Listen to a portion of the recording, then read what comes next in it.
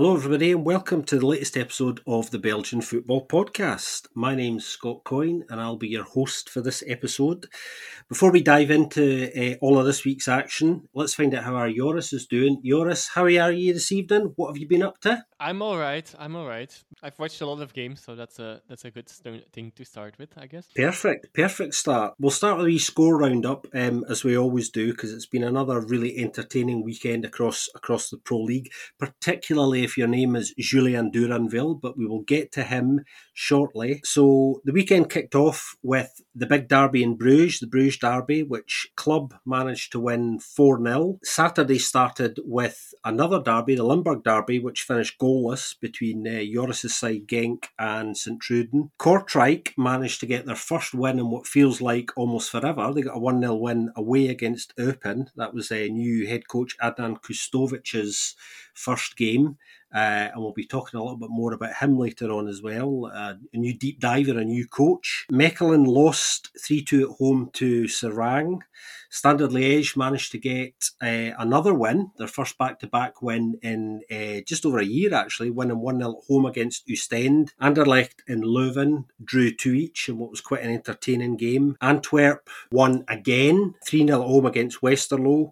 Charleroi won 2-1 at home against Ghent, and in the late game last night, as of recording, Union Saint-Gilloise won 3-1 at the Regenbogen Stadion against Zulte Waregem. So I suppose we should start, Joris, with the big game that kicked off the weekend, the Bruges derby, which we know now that Club managed to win rather convincingly. Cercle obviously going into this on slightly dodgy form. They've had a poor start to the season, and this result was probably the last thing they needed, wasn't it? Yes, definitely. And well, they did not play too bad, I guess. The first half an hour or so, they even were arguably the better side, or at least they didn't give away many things, and they did create a few things that themselves, not that much either, to be fair. And that brings us, I guess, straight away to the massive problem they seem to be having up front. They now have scored 3 goals in 7 games. That's not a great output, and they did create a few chances here actually, but they did not convert. We know Club Brugge always have goals in them, despite how the game is going for them. Also, they had recovered by the time they scored the first one, I guess. In the end, it was an emphatic win, 4-0, but it could have been differently. One thing to highlight from Cercle's side, or the player we need to talk about, I guess, is Marcelin, who should have been off after 8 minutes already in his first game again at Cercle Brugge with a ridiculous challenge where I honestly still do not know how VAR did not intervene that. Yes, I know we've talked about this, and you already also mentioned like it's a derby, but I don't think that is an excuse for going to the ball like this. I think we'll get to the other game, but in Sint-Truiden, Genk Sint-Truiden, you could also see it's a derby, and it was also hard some at times, but it was not crossing a line, and I think there a line was crossed. And then, well, in the end, he did play a decent game, you would think, after the first half. Unfortunately, well, you have that incident already, then he does score an own goal. That's unfortunate. And I think he also lifted there was a player lifting an offside trap for one of the other goals as well. Then, I think he did come off then. So ultimately not a great way back into the Cercle fold. Also telling, like, coming back to the efficiency and then knitting the everything a bit together, it was also a bit telling that, well, that own goal that I just mentioned was actually Cercle's first shot on target from the whole game. And of course, it's not the way you want the shot on target to go. So, I found that slightly funny, but also a bit, it just highlights the issue they have with scoring goals, definitely. And well, Club Brugge, they still not really impressive, and they're not consistent enough across games, but we know they always are a dangerous side, and they're already back level second in the league as well, so that they have recovered in points, and well, their level is increasing definitely already as well. Yeah, I thought it was interesting. The lead up to this game, actually, in the immediate pre-match interview, Dominic Thalhammer was talking about the fact that Circle need to find an answer to kind of that lack of composure that they have in the final third. We know how good their challenge intensity is and how aggressive they are with their kind of gegenpressing, and their PPDA is still impressive. I think it's in sort of the top 2 or 3 sides in the league, pass per defensive action. Sorry about those who don't know what that abbreviation is. That's basically the metric they use to measure how many passes you allow the opposition to have while you're defending before you win possession back. So, they're performing pretty well in a lot of the kind of key sort of aggressive physical outputs that you would expect. But this is the thing, actually, that, that kind of high and energetic pressing doesn't necessarily equate to being efficient in other parts of your game, does it? And I think they know the issue is they're generally playing quite well, but what they're not doing is taking the opportunities that they're creating at all.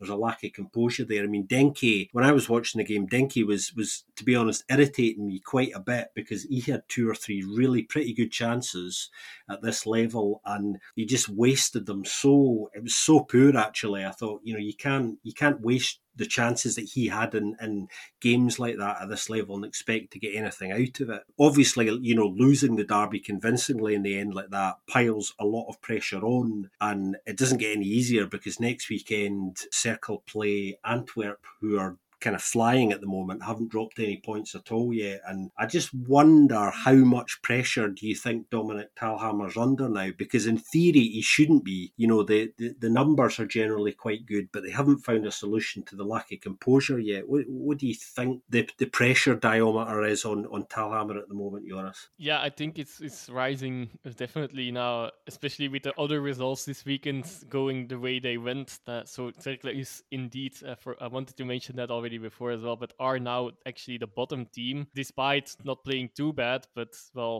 not converting is the big issue. Like like I mentioned, 3 goals in 7. Yeah, that's not going great. And indeed, the prospect of playing Antwerp, is not the one you like to see now. I think for now he should still be fine, but it might change quickly if results next weekend also go in a bad way for them. I think then his seat might become quite hot. Yeah, I agree with you. I think circumstances are kind of conspiring kind of against him in some ways at the moment. And I think the next couple of weeks are certainly going to be really, really important for Cercle.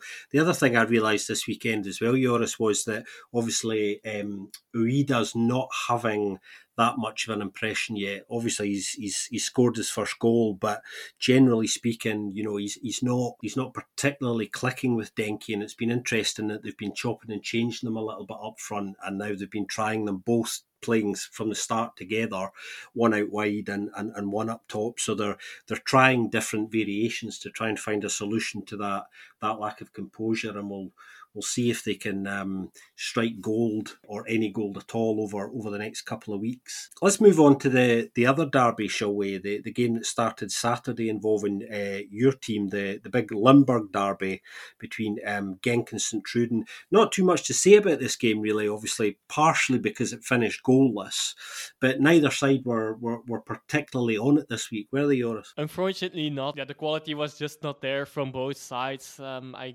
had the feeling Genk started a bit wary, very wary, and adapted a bit to Sint-Truiden's play too much in the first half, and they were not flying into it, which is normal maybe because we all know that Sint-Truiden is a team that can defend and can catch you on the break. And at the same time, Genk has been showing some vulnerabilities there. Yeah, they have been starting maybe a bit too cautious. Despite that, I guess there were a few chances. Spain still probably should have converted one.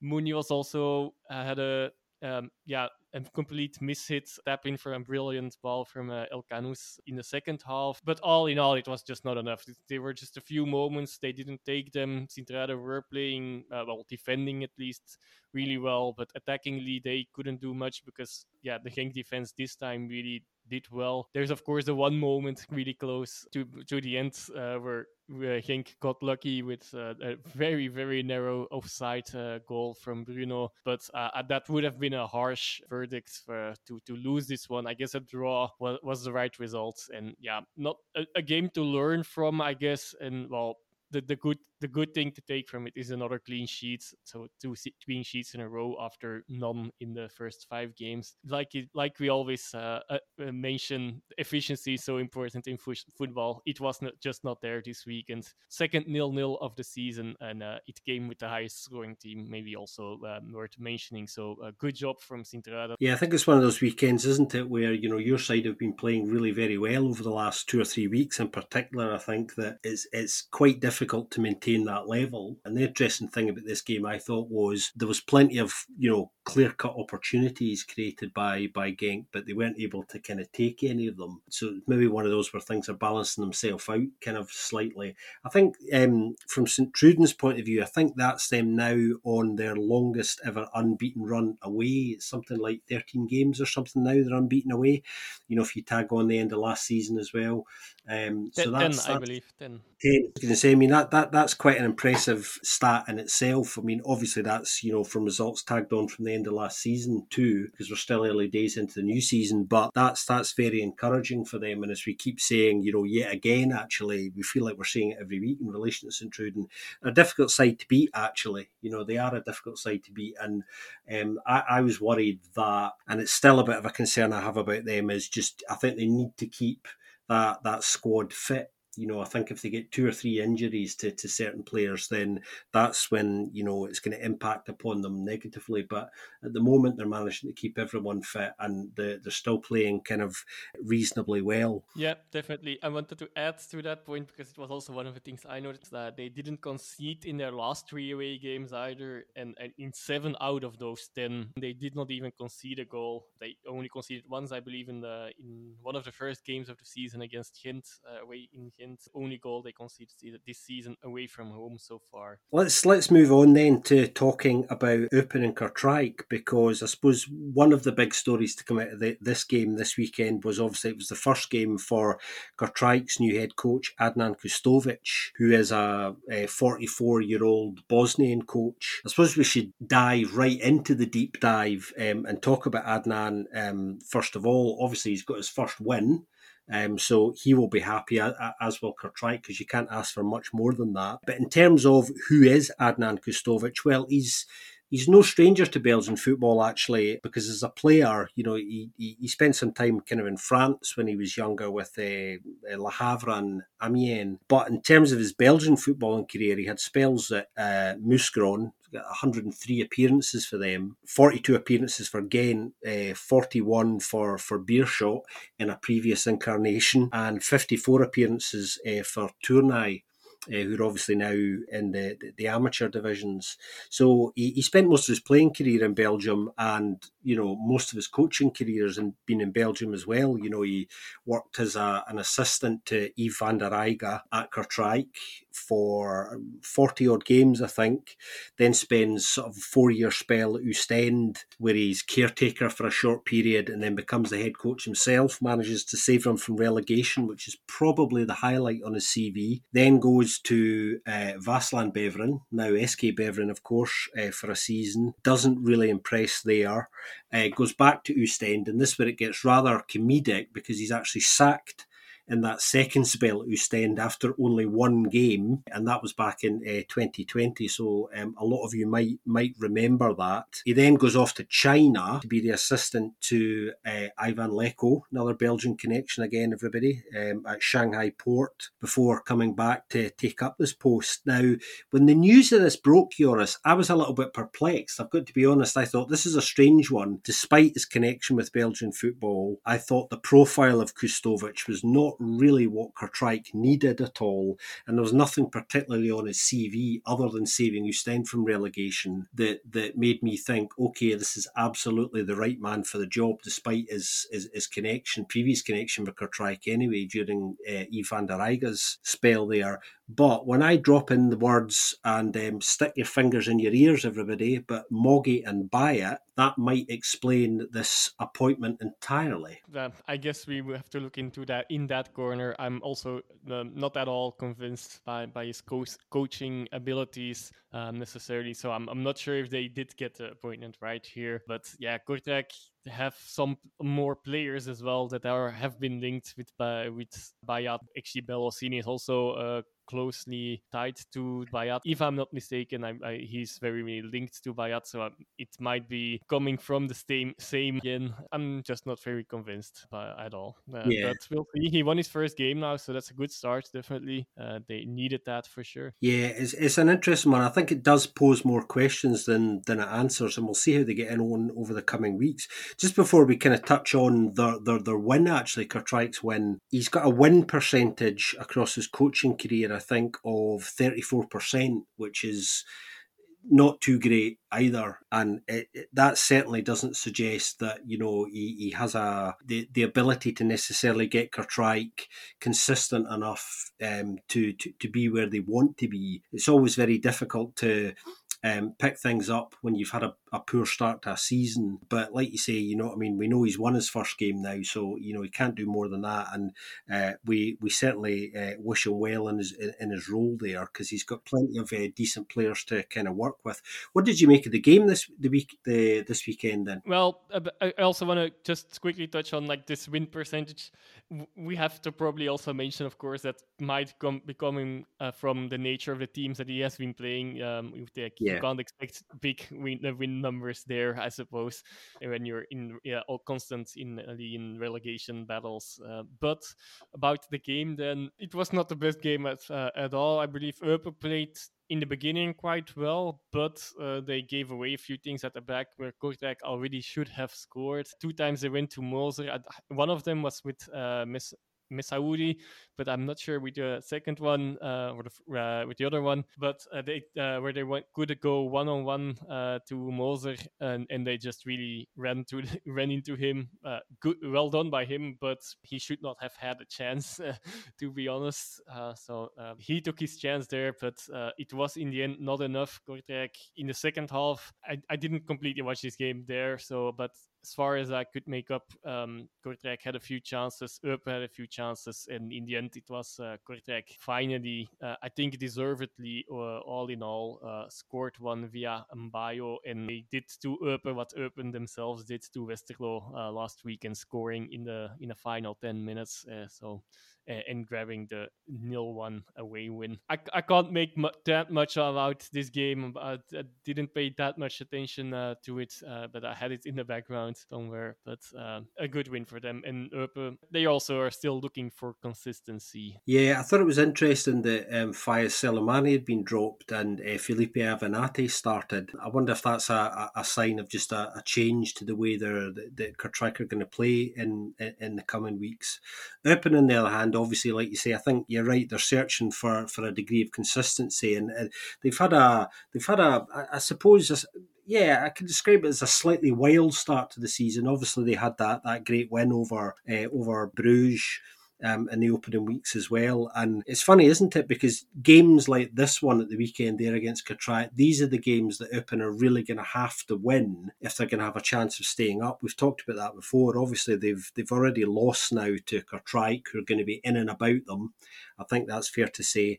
And lost to Seraing as well, another side that are going to be in and about them. So at the moment, they're losing against the teams that really they have to be picking points up against, and seem to be doing kind of quite well against the sides where you wouldn't necessarily expect them to get anything of. So maybe they're going to surprise us and beat the big boys, and that's where they'll get their points. But they're still trying to kind of find a groove, and hopefully next week we'll get to see a little bit of their new Ghanaian signing, Mubarak Wakazo, who is quite an underrated player actually. I think he's got over 70 caps for the Ghanaian national side, and is a pretty fine footballer. Has played at some interesting clubs, and he's got an interesting loan that they've just confirmed in the last few days. So hopefully he can have a positive impact on the Pandas. Let's move on then, shall we, to the Achter de Kazerne, where Mechelen lost 3-2 at home to Seraing. Seraing picking up their second win of the season. Now this was an interesting game, this one. Mechelen looking every bit as brittle as we know they have a tendency to do sometimes, and Seraing being able to sort of take advantage of that. Did you enjoy this game, Joris? I was switching between these two games, actually, the last two games. So I did manage to see a lot of these goals, at least enjoy the game. Not the right word, I guess. There were goals, but a bit like this time they came out as losers, but last time they came out as winners. The game against Westerlo, a lot of goals, but the quality was not necessarily there throughout the whole game. It was a bit of a weird one, of course, the classic goal for Seraing with a shot hitting the post and via the back or the head of the keeper going in. Then a bit unlucky, of course, for Toulon. Then you can't really. That was a bit unexpected and maybe at that point undeserved for the Seraing to take the lead. But Mechelen didn't do that much themselves either, unfortunately. But despite that, they managed to turn it around before the break already, so that was a job well done. And then don't think that much happened. Well, you watched the whole game, so you can definitely fill me in if I missed something here. But I don't think that much happened before. What was it, around the 17th minute? The very very silly penalty error from Van Leerberghe that gave Muan Bilmaji his third goal of the season on a platter from the penalty spot. And this time he did manage to put it in more convincingly than the last one he took as well. And then Storm came in and created a few, at least yet one good moment, but that's unfortunately also that basically was his game. Unfortunately, it didn't lead to anything. While you would have expected a bit more Mechelen pushing, but I guess they were also a bit perplexed that they were not winning by this point, because despite what I'm saying, Mechelen were the dominant sides definitely in this game. But just not clinical, nothing really showing enough. And then Marius made not copy, but a similar goal to his other non-penalty goal against Eupen with a swift turn and shots. This time it was from way further out, so probably even more beautiful goal to see. Nothing much game anymore. There was not a real, as far as I could make up, there was not a real storming of the Seraing goal after that anymore. And Mechelen are also a side that are missing this efficiency. This can be illustrated in their strikers' goals at the moment as well. They are scoring enough goals, as you could see. They scored 2 here, that's fine. They scored 5 even. I think no other team has managed to score 5 this season. But from their mostly starting strikers, it's Ngoy that has scored 1 goal, and that's it. Luckily for them, other parts of the team still score, and there was the debutant striker that scored twice. Lovely old Milan Robrechts. I was hoping we might have seen a bit more of him after that fantastic debut, but perhaps they don't want to put too much pressure on him. I think from Seraing's point of view, I think the fact that Marius Muandomaji now has got 3 goals so far this season, they will be probably very quite encouraged by that. 4 even. 4, sorry, yeah, 4 goals, my mistake. They'll be hugely kind of encouraged by that, and although that puts a bit of pressure onto him to make him the main man, which he's obviously decided he is already, I think that's a huge positive for them. Mechelen's still quite imbalanced, I think. Obviously they've got injuries. Storm's not 100% fit. Marabti's going to be out sort of long term. Cook is still injured as well.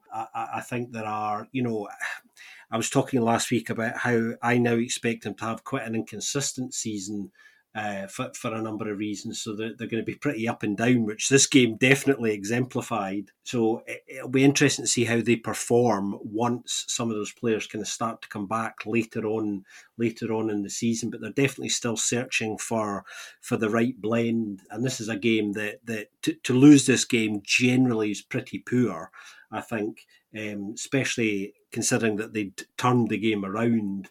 To then be in the receiving end of having it turned back, I think will be a bit of a sore one. But I think at the moment they're not good enough defensively. They're certainly not good enough offensively, or as good as they have been. I mean, they're, for a side that normally do score a lot of goals, even if they do concede plenty, their XG this weekend was only 0.49. Now, for Mechelen to have an XG of that is quite unusual and quite poor by their standards anyway. So that should be a concern to them as well. And the midfield obviously is just simply completely out of balance at the moment. I think there's a lot of chopping and changing there, and nowhere in the side at the moment is just really quite working right. So we'll see what happens when some of those injured players kind of come back. Let's move on to Schlesien, shall we? Where Standard Liège managed to get their second win in a row for just the first time just over a year. I think it was last August was the last time they won back-to-back games. A 1-0 home win against Yves van der Eyge's Oostende side. How did you feel about Ronnie Dyla's Standard this week, Joris? Still a long way to go, I guess. They have the results going their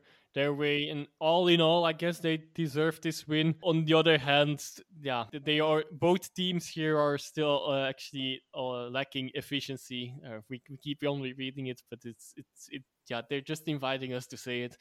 Well, especially Ostende giving away the goal, basically.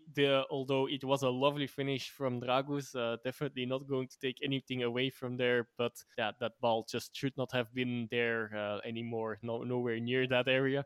They defended quite badly. Then Atanga also, well, I think it was the Waal opened up a lot of space straight in front of goal after the 1-0 for Ostende, and Atanga unfortunately just shot straight on Vodar instead of trying to put it in a corner. Either corner would have sufficed from that space, I believe.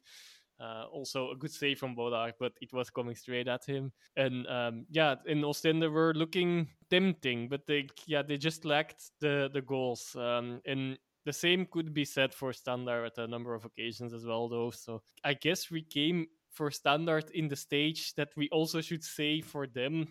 These are the games they need to win, and yeah, they did, and now twice in a row, indeed, we can say that. So that they're on a good track. So I guess they're on track for a relatively stable season in a way. Not expecting them really, really high up on the table, but with what they have, they are grabbing the points they need to take. So it looks like they will be going on for an okay season, but I'm still cautious to say that though, because all in all, it's not that their performances have been, as you would also not expect from them at the moment, I guess, but are not being very exciting, and they definitely will need a lot of time.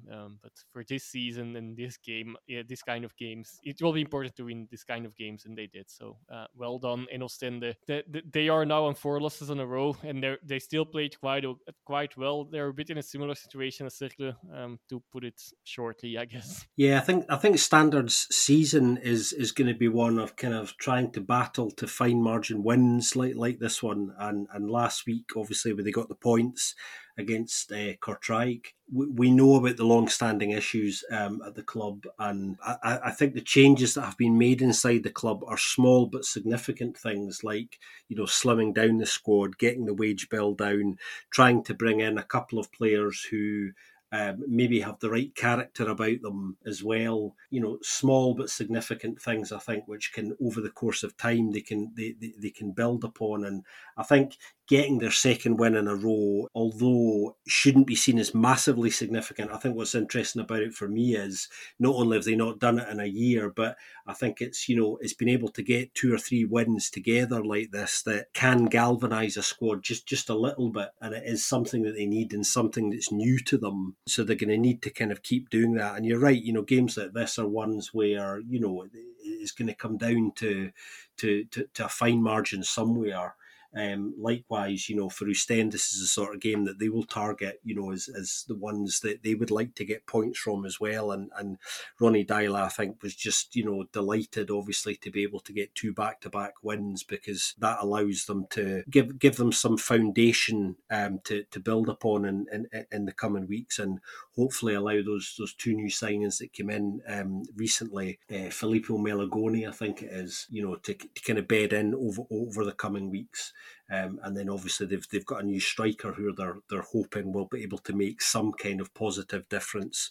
It looks like Nicolas Raskan and Salim Amala are going to be around for the season now, you know, and that's hugely encouraging to them as well. What happens beyond that, obviously, we don't know, but you know, they are significant enough in themselves in terms of where Standard might finish as well. Oostende just need to keep going. I remember us talking last week about how I think they've had a slightly better start than I expected, and much like Mechelen, I think they're going to be a bit up and down this season, and it's just going to depend depend on when they have their big down spell that's going to have a big say in, where their season actually finishes. Let's move on then to the game in Brussels, which was really quite an entertaining game, I thought, in the end. Anderlecht drawing 2-2 against Leuven, and Anderlecht certainly don't have their troubles to seek at the moment, do they? Oh no, definitely they are struggling. Out of their last 4 games, they didn't win one. This was the best result, a draw. That is taking into account the Conference League loss as well, so it's across all competitions. But also in the league, it's 1 point out of a possible 9 for the last 3 games. Could see the tension rising already after the game as well. But first, I'll touch on a phony thing on the pitch. Not a phony thing, just it was a phone on the pitch, which was a funny sight. Lardo had to take the phone after, what was it, a few minutes into the game. Found a phone on the pitch from one of the staff members, presumably from pre-match. You see a lot of things that you don't need to see thrown on the pitch, but this was a first, I think, for me. Anyway, then what else is there to mention for Anderlecht? Yeah, there are some circumstances also, of course. The stomach flu hit them hard. With 4 players, 4 young players, Amuzu, Verscharen, Arnstad, and Struikens all out. So it's doing the rounds. So hopefully it stays at those 4 and not other players. Catch the virus, I guess, and that would prove important in another way as well, which I will touch on. Ironically, this is the reason why game changers Ashimero and Duranville, that brought them back into the game a bit more alive. And when they were 1-0 down, maybe I should start talking about that as well. When they turned around slightly the game they were not in the squad list originally, but because of these 4 cases, they were picked, and then they were put as a substitute even eventually, and that did make a difference for them. Not enough though. So maybe I'll definitely run through the game now a bit more. 1-0 down after a brilliant finish from Torstensson. It's a bit beyond me how he is between 3 players and being the only one. How he can get free. But what he does with the ball it was nice. A typical striker goal, I guess you could say, hitting it on the chest, controlling it on the chest, and a one-time finish after that. Yeah, and then Anderlecht were not looking all that great. They were trying. They created a few chances also before that goal already. Not that much. It was all a bit tame, I guess. Leuven had everything under control. Few more break chances which they wasted, and I think a few more shots as well in the end, but nothing too concrete either. But that was from there on, from after getting the lead, that was also more their game plan. And Anderlecht was not really threatening that much. A bit similar to Genk and Sint-Truiden, I guess, to compare. And then in second half, the same actually was the case until aforementioned Duranville came on and scored a very nice goal actually from outside the box and standing position, hitting a ball powerful enough to go into maybe not really in the top corner, but at least well enough in a corner. That's the most important, and quite high. So it was a nice finish anyway. And scoring his we have to touch on this guy. I'm sure if I don't, you will. Scoring his second goal of the weekend and also of his professional career as well in the same weekend, because of it's the whole story. I'm telling it a bit in a quirky way, maybe, and have cut some corners before. But he was playing with the under 23s on Friday in the Challenger Pro League, and he scored his first professional goal on there, and then he also managed to score that second goal of the weekend straight into his second game for the Anderlecht. That's probably a feat that not many players will do after him, and I think he's also the first player that has done this from him, and he did bring some liveliness with him together. Also, another thing we need to mention, I guess, the new recruit, Jan Vertongen, also making his debut at 35 in Belgium. He did quite well, but straight after that 1-1, it was not his fault, but Le Altamari managed to score 1-2 after some clumsy giveaway from Diawara, talking about debutants and new recruits as well.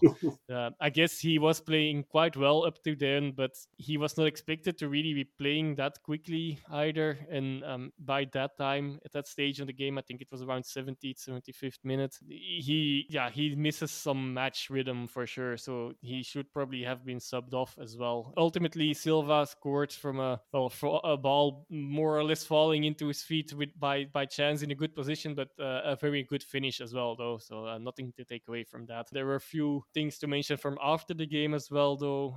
Mazu was indeed pressuring not pressuring, but was complaining a bit too much about the referee. There was a potential penalty foul on Sadiki. Sadiki, the same guy, later on in the game, admittedly though, but probably should have gotten another red card. A bit of a slower version of what Marcelin got away with on Friday, I guess. So it was a bit less hard, but kicking after the whistle had gone and the ball, unnecessarily kicking a player, definitely. And Refailov also got a lucky escape in the first half already, where he also gave a frustration kick afterwards, but somehow got escaped by him not being as fast as he maybe used to be, because he didn't hit the player.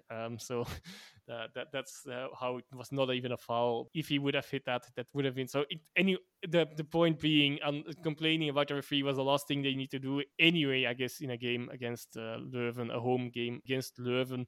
With all respect, though, for Leuven, they are having a great start of the season. Also, the third time in a row that this specific fixture has ended at 2-2 as well. And that's while Leuven still never have won, actually. Never have pulled it over the line in Anderlecht yet. I'll hand it over to you, Scott. What do you have to add? I did say this was an entertaining game, didn't I? Julien Duranville, just to come back to him for a minute, I mean, that's an incredible story. And for me, it's the story of the entire weekend across Belgian football. You know, the idea that this 16-year-old, I think he is still 16, Definitely. you know, can play for the young Anderlecht, the under-23 side in the Challenger Pro League on the Friday night against Molenbeek in another Brussels derby, of course, score there, and then come on as a substitute for the last 25 minutes on Sunday for the senior side, and to score a lovely goal. And it was a great goal, actually, he scored. It's just extraordinary. And as Joris was saying, I don't think this is something that's going to happen terribly often, if not again. And what a kind of start to your career, though, as a footballer.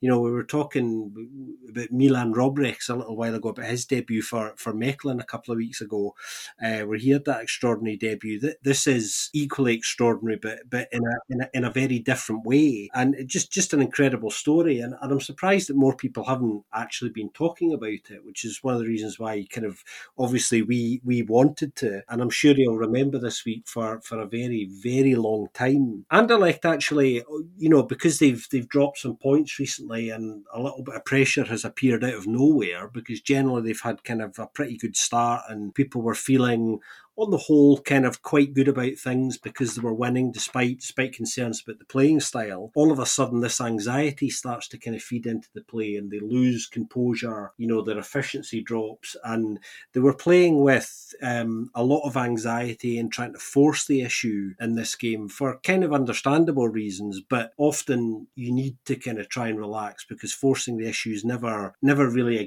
great sign. Leuven, on the other hand, were everything in a way that Anderlecht were hoping to be, and that was kind of composed and kind of quite efficient, and probably did deserve the win for that reason. Anderlecht, much like their game last weekend, having a lot of possession, a lot of good passing and movement, but very little end product. And it's interesting, some of the comments afterwards, Zeno de Baas saying they just need to kind of keep their head down and keep working hard, and they will find a solution to what's going on in the camp at the moment. And it'll be interesting to see if they can do that.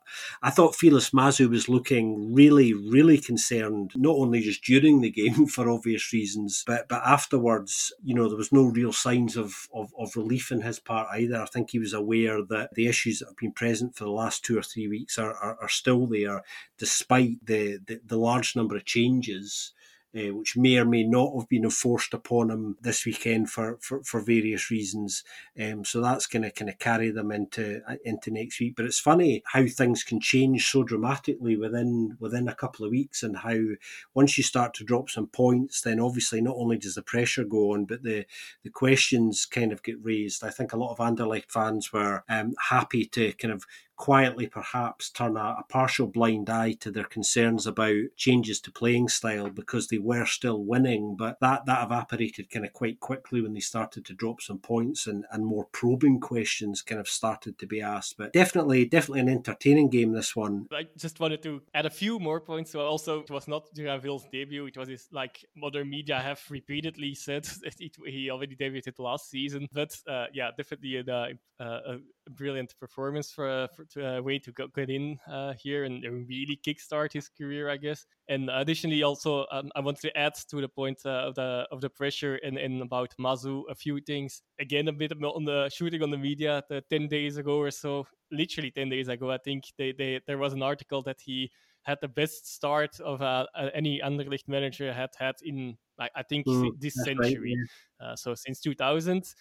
Something like that, but that's of course a bit unfair to do with all the European qualifiers in there against a few smaller teams, and especially now the tables have turned because 10 days later, literally 10 days, is the manager with the worst records, starting record at least for since 2000 for Anderlecht. So, and additionally, also it was not only Mazu after the game, but was it Van den Houten and Verbeke, the board, members of the board and the CEO. They were also complaining. Verbeke has been spotted pointing at his watch, not happy with the amount of time added on, which I can get, but still shouldn't really be an issue in this game for Anderlecht. Normally, it's telling that they do that. And Van den Houten, I believe, was spotted also with the talking to the referee. Well, both of them anyway. That's never a good sign for any club, for sure. That such things happen, and very much a shame actually in general. Yeah, that's right. Often those things become a bit of a smokescreen, don't they? When there are other issues perhaps on the pitch, a little bit of drama off it and around it is often kind of helpful as a bit of a distraction. Sometimes a bit of drama off stage. Speaking of sides at the top or near the top, why don't we go right to the very top next? The Bosselstadion. Antwerp won again, everybody. 7 wins on the bounce now since the start of the season. A 3-0 home win against Jonas de Rock's Westerlo. I thought this was a kind of a pretty easy home win, really, Joris. I didn't think Westerlo offered very much. I thought they were pretty poor.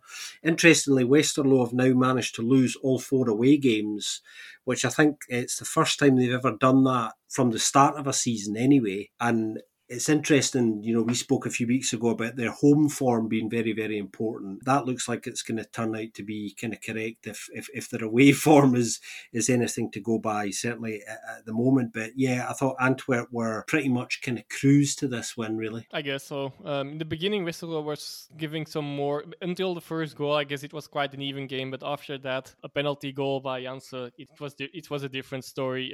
But good win from them. Talking about Janssen, he was talking about 10 days again as well. 10 days ago, he still was at 0 goals, I believe. And now he had 4. Well, no, for sure.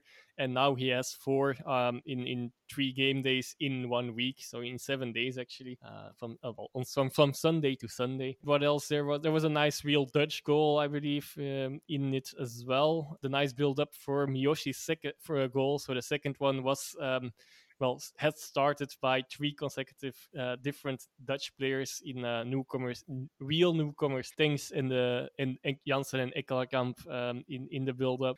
There are also 5 points clear at the top to get a bit more to the bigger picture with Genk dropping points, and you have the margin of 1 game. And this is the 7 victories in a row. I believe, the best start the Antwerp have had since 1930. At that time, they did manage to get on to win the title, but almost 100 years ago. So that's how remarkable this still is. On the other hand, also Antwerp have not finished still in the top 2 since around half a decade as well. So we'll still have to see how this this whole thing pans out. I'm more confident now. They played quite well. Westerlo didn't do that much anymore after conceding. Historically, Westerlo have been a very difficult side to beat for Antwerp. I believe it's only the fourth time. I listened to the Vierkante Paal, the Antwerp fan podcast last week, and if I'm not mistaken, they mentioned there they had 3 wins in history against Westerlo. So this would have been the fourth time they have won. There have not been that many games either. That's a good point actually, Joris, because of course Westerlo as well put Antwerp out of the cup last season in what was a reasonably close game too. So yeah, they've not had that much luck against them over the encounters over the years. Antwerp as well. Actually, I was having a look at some of their numbers, some of their stats this week, and they are generally outperforming themselves. That's something worth bearing in mind, which is interesting, and bearing in mind in fact that Michael Frey's injured at the moment, and I think his muscle injury, I think he'll be out until sort of late September, so it might be another 2 or 3 weeks. But he does have a history of recovering quite quickly, even from quite bad injuries. So there's something a bit miraculous about his regenerative abilities. I don't know if he has some kind of magical water pool at home or that regenerates the cells, whatever he's got, but he tends to recover kind of ahead of schedule in most of his injuries, so it'll be interesting to see how quickly as he's back. But yeah, Antwerp outperforming themselves a little bit at the moment. They do have a very high efficiency rate, coming back to that thing that, that's probably the word we use most on the BFP, everyone, isn't it? They've been extraordinarily efficient, based on their I was tweeting some stats actually in relation to Antwerp before the game this weekend, where I was talking about the fact that they'd scored more goals based on their number of shots than any other side as well. So their conversion rate is higher than anyone else's. So they're doing everything that you need to do if you want to be kind of top of the table. And yeah, there's a slow but steady steam building around them now. I think that I don't know if Antwerp fans are getting excited about yet, because it's still early. They'll get in touch with us, guys. Do you know what I mean? And tell us how you're feeling about things. Are you feeling more optimistic, as Joris was saying, that maybe this could be the year based on what we've seen in the early stages? I thought as well, Joris, I don't know, I thought Calvin Stengs had quite a good game, as well. He impressed me a bit, and Janssen, as you were saying, is kind of exploded all of a sudden from nowhere, which I suppose was what he was hoping would happen eventually. Luckily for Antwerp, it appears to have coincided with Michael Frey's injury as well, which was always going to be telling, because I think all of us thought when that happened, okay, what's going to happen now? Because it was looking like Frey was going to be the main man. He'd laid the early claim to that stake until his injury. It's interesting that Janssens really seems to have been motivated by that at exactly the same time. Nice goal from Mayoshi as well. You were mentioning that, albeit there was absolutely no attempt to defend it at all from Westerlo. I was slightly horrified by the lack of defending there. They haven't confirmed this yet, but it's looking like Nasser Chadley is going to be coming to Westerlo on a 2-year deal. That should be confirmed over the next 24, 48 hours once he's completed a medical, but that seems to be done. He was looking for a slightly longer term contract, and Westerlo were happy to offer him a 2-year deal. So Nasser Chadley is the latest of the Belgian Red Devil big hitters to be coming back to Belgian football, because of course some of them, this is the first time they've played domestic football in Belgium as well, which is interesting in itself. Let's move on, shall we, to Charleroi and Ghent. I didn't see too much of this game actually, Joris. How much of it did you see? Unfortunately, also not that much. But I've seen some of it, and I've seen the highlights afterwards at least. So I guess we still have some grounds to base ourselves on. But yeah. Let's already admit to listeners if there's some wrong information here that's on us basically. Yeah, but well, this was not the most exciting game. Ghent had everything under control. It looked like in the beginning they scored quite early on through a Hong header. It was remarkable, but I didn't look up, but I should have done that. Why Kofi was not in the squad? I guess he was also sick or had a minor injury. Otherwise, we would have heard more of why he was not in the squad. So Patron was keeping. Then Gent had another big chance via Samaze, who probably should have scored, but hit the bar instead. And that was the start of some unfortunate events for Gent. So that's starting with that. Then second one was Ngade playing it, giving away a stupid ball. Where Charleroi easily could intercept and playing out from the back gone wrong, which we have seen a lot, not only in Belgium, but in a lot of leagues, but also in Belgium, definitely going wrong. And then very quickly, Morioka, of all people, with a header. So that was to equalize, bit like the first goal in the end, I guess. And that was the second part. And then the third part, Okumu very much overreacting to well, it was funny to hear Van Hazenbroek's reaction afterwards as well. Definitely, he was fuming about all of these things, not scoring. Fuming. He was there. He was more like he probably should have scored. He was forgiving still, but with Okumu, he was quite unforgiving in his in his words. Well, despite he tried to keep it diplomatic. He's my friend, and I like him. But yeah, in this situation, I can't really defend him because he overreacted, grabbing Mbenza by the throat. Granted, Mbenza should have gotten a yellow card there as well, though. But for some pushing in the back being a bit very irritating for Tuokumu. But yeah, the reaction was of course out of bounds. It was interesting, wasn't it? I was going to ask you how you feel about the red card because obviously, Charleroi managed to get themselves level just a couple of minutes before that, and then obviously there's the red card, which is silly, completely needless. You're right; it's an overreaction, an aggressive overreaction. Where he gives them a shove essentially out of nothing, gives the referee an easy decision to make, and that for me is the turning point in the game because up to that point, obviously Ghent are leading, it comes back to 1-1 and then, within a couple of minutes of that, you lose Akumu and, the game changes there after that. So, yeah, I can totally understand Van Huyzenbroek's irritation probably is the right word at that. I would feel exactly the same. It's that thing about being in control of a game, being pegged back and then, the game kind of falls away from you almost through your own lack of discipline, I suppose, making yourself things hard on yourself. Important win this for Charleroi, I think. Things, despite having been playing really pretty decent actually in the last few weeks, there was a kind of feeling that things weren't being rewarded for how well they were actually playing. And although they're sixth at the moment, aren't they? They've won 4, lost 3. Interesting when you look at their goal difference as well. Do you know what I mean? They're a bit fragile at the moment. Scored 11 and conceded 10, so it's a bit gung ho for them. Regardless, they'll just be relieved to kind of get a win because obviously they've had a few defeats at home this season.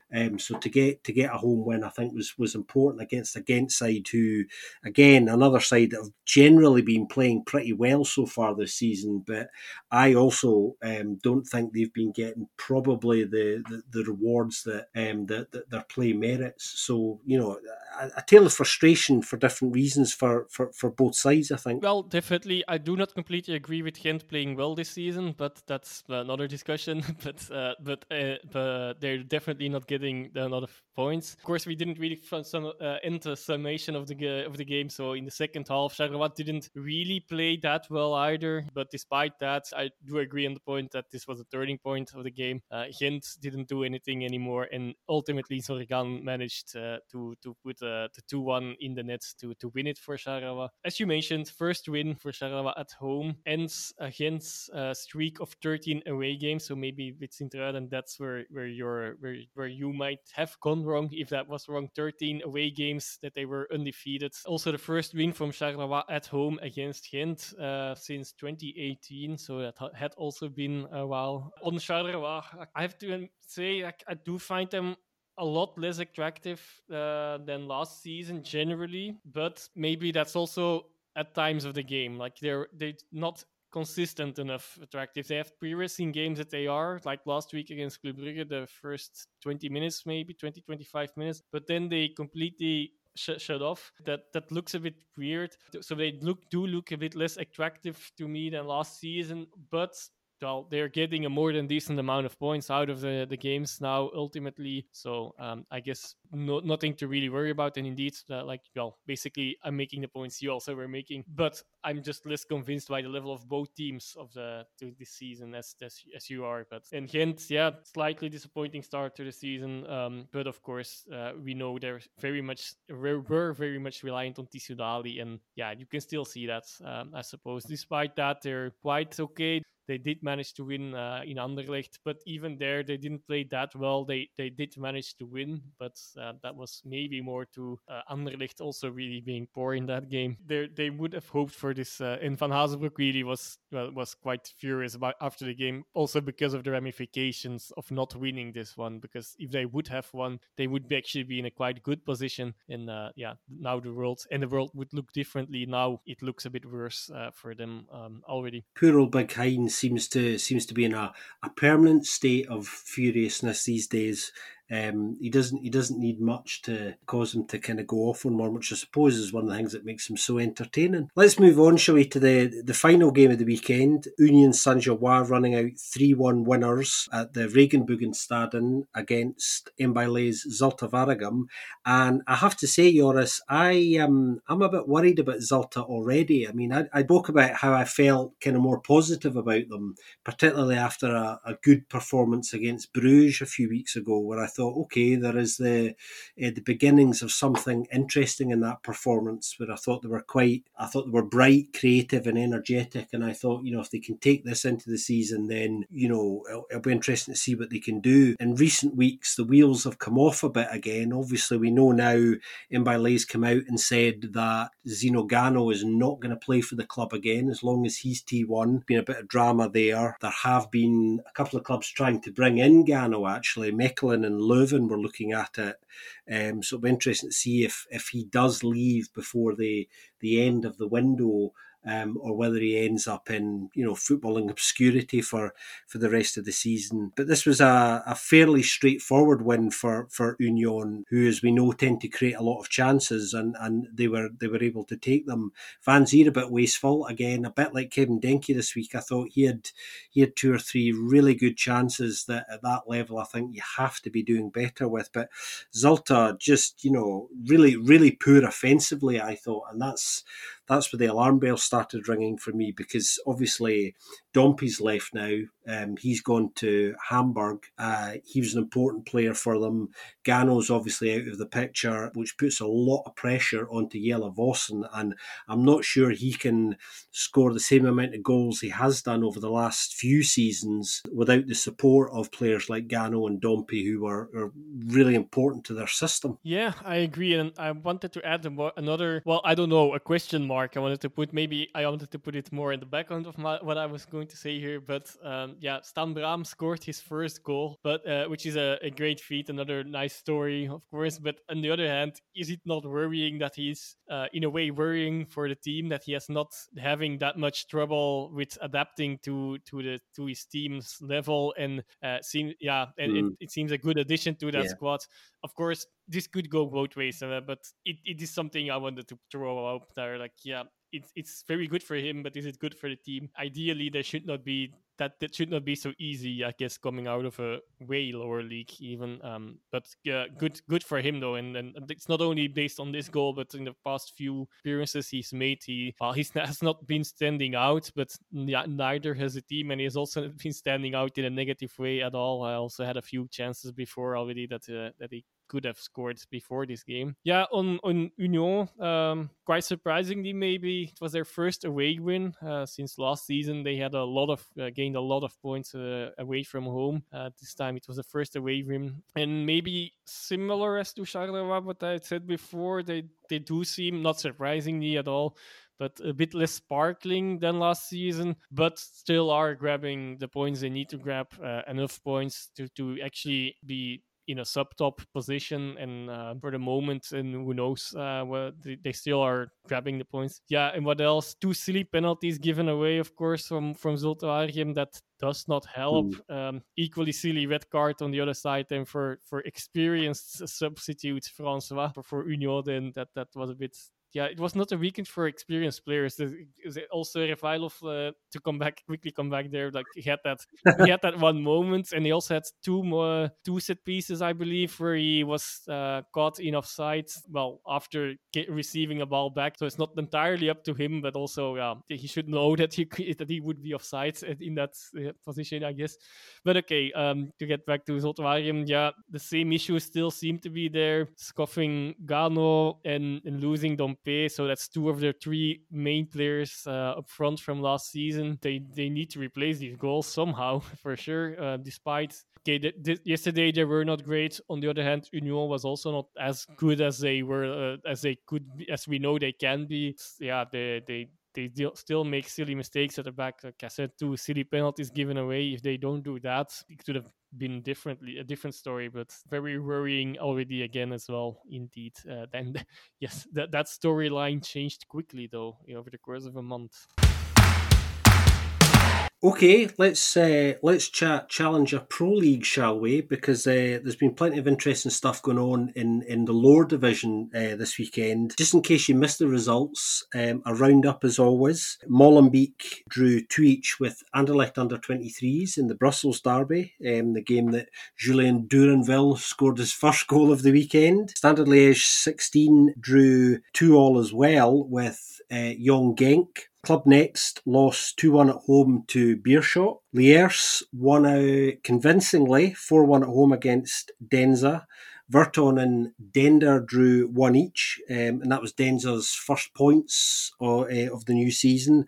And Loma lost 2-0 at home to SK Beveren, which was Beveren's first win of the season as well after their poor start. A couple of developing stories actually worth highlighting, I think, or keeping an eye on anyway in the Challenger Pro League at the moment is Liège striker Leonardo Roca has now scored, Joris, 7 goals in 4 games, which is a hell of a start. And if he can maintain anything like that, then Liège are going to go pretty close to something special, I think. That's an incredible start to the season. Likewise, I think it's worth shouting out to Genk's 18-year-old striker, Sekon Diawara. He's got 4 and 4 now, which is a pretty impressive start to the season as well. But you'll all already spotted that, won't you? I have seen that, yes. Well, on Diawara, I have to admit, outside of his goals, he's not convincing that much yet, but it's important. Of course, they need the goals. I want to add one thing, definitely. It was remarkable to see 2 comebacks on Friday.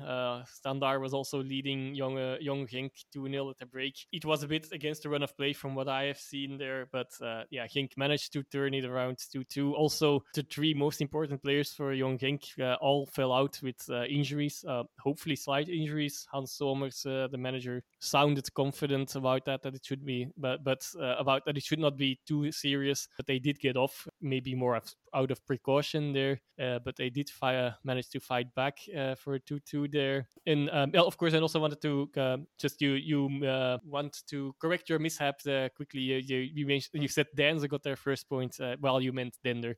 That is all. But it's interesting to see that teams are all over the place. Still can't really make any conclusions yet. Still very unpredictable league. And Dender have managed in the past week, despite only getting now their first point, have reinforced quite big in the last few days as well. Might be worth mentioning. So we'll have to see what these new additions will bring to that squad. Yeah, it's interesting that one you mentioned that because, Dender being the new side to the division, I think we would expect them to take a number of weeks to try and adjust to that kind of step up from the first amateur division as well. So it'll be interesting to see now that they've picked up their first points or first point. And you're right, I did confuse my Denders and my Denzas.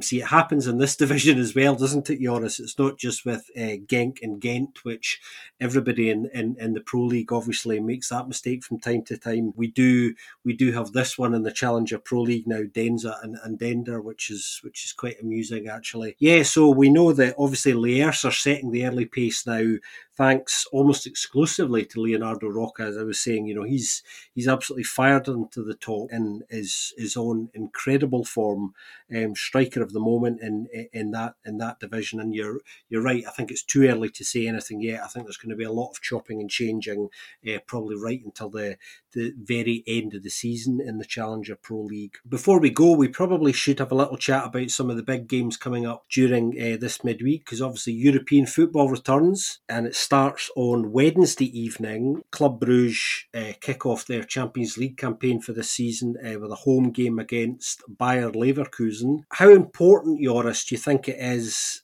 for club to get off to a winning start here if they're going to do anything in this group? For multitude of reasons, I'll try to keep it short. One, Leverkusen is actually, well, they have lost 3 out of their 4, or is it 4 out of their 5 games in the Bundesliga also last weekend. So they were definitely not in the best of forms. Secondly, it's always important because by the later stages of the group stage, the bigger teams usually, while they might have underestimated the smaller teams, in the first games, they might not do that anymore in the second game. So you need to make sure that you take everything you can out of these first games and get the maximum out of that, and then hopefully catch on to that and get something more out of the latter games of the group stage as well. Yeah, that's right. Your home games are always extremely important in Europe, no matter what competition it is. Obviously, we've got 3 other games as well. Thursday sees Anderlecht at home against Silkeborg in the Conference League. Anderlecht's return to European football, which is exciting, I think, for everybody concerned, not just Anderlecht fans. Union Saint-Gilloise travel to Berlin to play Union Berlin, 2 unions in the Europa League, and Ghent travel to Norway to play Molde. How do you see those games panning out, Joris? The Anderlecht one is probably somehow the most exciting because of the bad form they are in. Can be a crucial game to maybe turn a corner again and get back on track. Or the other scenario, of course, and I guess this already goes if they don't win, so even a draw is probably not enough. There's a lot of pressure on this one. The things could turn really dark for Mazu very, very quickly. Yeah, the 2 Unions clashing, it's a fun game to start with, I guess. They need to get whatever they can, definitely in a quite open group. I know we both said that we see them advancing, so if they want to do that, it's important to get a good start. And Ghent, a bit similar to Anderlecht, a bit less down maybe, but they do need to do something in Europe after the debacle against Nicosia. Well, I do think they will do that, but that's all definitely a hope. Interesting week for not only for the games itself, but just for the pressure on certain managers and teams and how seasons will go out with Union. It's also interesting, maybe not specifically this game, but how they will cope. Starting from this week with the English weeks. Yeah, I look forward to kind of catching up with you next week, Joris, and having a chat about how those opening round of games go. European football, always an exciting time of year for all of us, and fingers crossed and good luck to the Belgian sides this week. We'll certainly be watching, as I'm sure everyone else will too. Just before we go, just a reminder of next weekend's Pro League fixtures. Friday night's game is St Truiden against Standard Liège. Saturday sees Kortrijk taking on Mechelen. Oostende at home to Eupen. Seraing playing Club Brugge, and Leuven at home to Charleroi. And on Sunday, we have Westerlo, Anderlecht, Cercle Brugge against Antwerp in what is a very big game now for Cercle. They really need to get something out of that, I think. Union Saint-Gilloise return to Parc Durin to play Joris' side Genk in one of the tastiest fixtures, I think, of the weekend. And the final Pro League fixture of the weekend, the late game on Sunday evening, is Ghent at home to Mbaile's Zulte Waregem. Joris, thanks for joining me, my man, and I look forward to catching up with you next week about all of the domestic action and hopefully a very exciting week in Europe. Yes, definitely. And now I come to think of it, we didn't mention why we're only 2 and will only be 2 for the upcoming weeks. I guess even Ben has a little break, a deserved break as well. And finally is going to, I guess we can say that, on his honeymoon for a few weeks. So enjoy your holiday, Ben. I hope you're listening. I'm sure he'll send us a postcard. We can tell listeners that, a postcard from, well, we won't tell you where he's going. We'll let Ben tell you all about it when he gets gets back, because I think that's much more exciting. Just before we go, if you want to get in touch with us, I'm sure you all know how to do that by now. And if you don't, why not? You can get in touch with us on Twitter at Belgian Podcast, and you can also email us directly as well. You can also attack each of the three of us individually. You can find me at Scott_Coin, Joris at Joris_Beck, and that's BECQ, and Ben can be found at BenJack94 as well. So that's about all we've got time for this week, everybody. We look forward to seeing you all next week for another episode of the BFP.